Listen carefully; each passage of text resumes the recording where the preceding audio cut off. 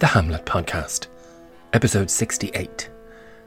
Hello and welcome to this exploration of Shakespeare's Macbeth, with me, your host, Conor Hanratty. Hard on the heels of the alarming news that Birnam Wood really is coming to Dunsinane, we move to Act 5, Scene 6, I think the shortest scene in the play. This takes place outside Macbeth's castle at Dunsinane. Again, we get the drum and colours, the military pomp that accompanies Malcolm, Seward, Macduff and their army, all with their boughs of Birnam Wood in their hands.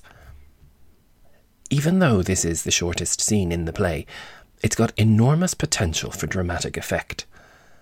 A highlight of my theatre-going life was, no surprises, getting to see Ninagawa's production of this play, which relied heavily on the image of the falling cherry blossom in Japanese culture.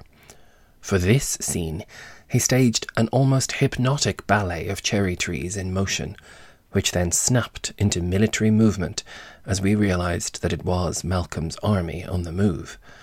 It was a genius moment in what was a genius production. For now, we're with the production in our own mind's eyes, and it's Malcolm who starts the scene and addresses the troops. Now near enough. Your leafy screens throw down, and show like those you are. You, worthy uncle, shall, with my cousin, your right noble son, lead our first battle.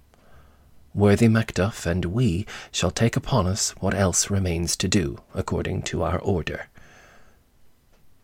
Malcolm is showing himself a real leader now, commanding his army. He's confident that they are close enough to Macbeth's castle, and so their element of surprise is done. And as we've seen, Macbeth was rather surprised indeed. He tells the men to throw down their tree cuttings, your leafy screens throw down. Very interestingly, he's insisting that they should show like those you are, as he puts it. No more equivocating, no more pretending to be what they are not. This applies to Malcolm himself, after his extended charade to Macduff in the previous act, wherein he tested his comrade's character. Now it'll be truth, no more hiding. Malcolm explains the strategy for what lies ahead. Seward, his worthy uncle, and young Seward, his cousin and obviously his uncle's right noble son, will lead the first battle. This was apparently an honour reserved for valiant soldiers in a given company, so that the king, perhaps wisely, didn't lead the charge and get killed in the first encounter on the battlefield. And speaking of kings, Malcolm has taken to using the royal plural. He explains that Macduff and we shall take upon us what remains to do. Malcolm and Macduff will hang back and do the necessary as the battle proceeds. So the older Seward responds, "Fare you well. Do we but find the tyrant's power tonight?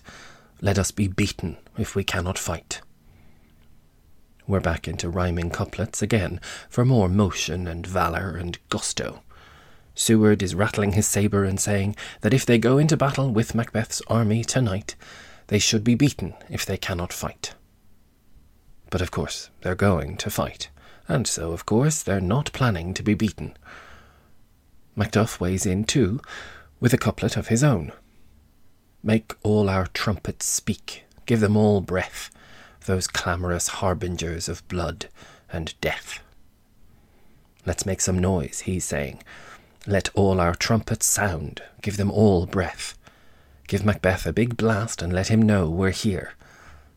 He calls the trumpets clamorous harbingers of blood and death. Battle trumpets announce that the conflict is imminent, and a harbinger is a forerunner, one who brings news ahead of an arriving party. Macbeth called himself a harbinger back in Act 1, when he hurried ahead of Duncan and the party to let Lady Macbeth know that they were all coming. Now these trumpets are likewise noisy, clamorous harbingers, ringing out to let Macbeth know that blood and death are coming his way. Of all the rhyming couplets in the play, this is probably the best ending for a scene, when lucky Macduff gets to holler out, "Blood and death are coming." With, we assume, a dynamic and impressive exit, Malcolm and his army, and his colleagues, and their boughs of Birnam Wood now exit, and here we end Act 5, Scene 6. All too soon, I have to tell you that we have only 4 episodes, and even fewer actual scenes left in this tornado of a play. I hope you'll be with me all the way as we hurtle towards our conclusion. The play, this chapter of the Hamlet Podcast, and the year 2023 will all end together in just 3 weeks' time. I'm delighted always when I see the places all over the world where you're tuning in, and I hope you'll continue to do so. And I thank you for listening. I'm cooking up a plan as we speak for what play we might do next, so watch this space in the coming weeks. Next time we'll cover Act 5, Scene 7, wherein Macbeth takes on the Sewards, and I hope you'll join me then.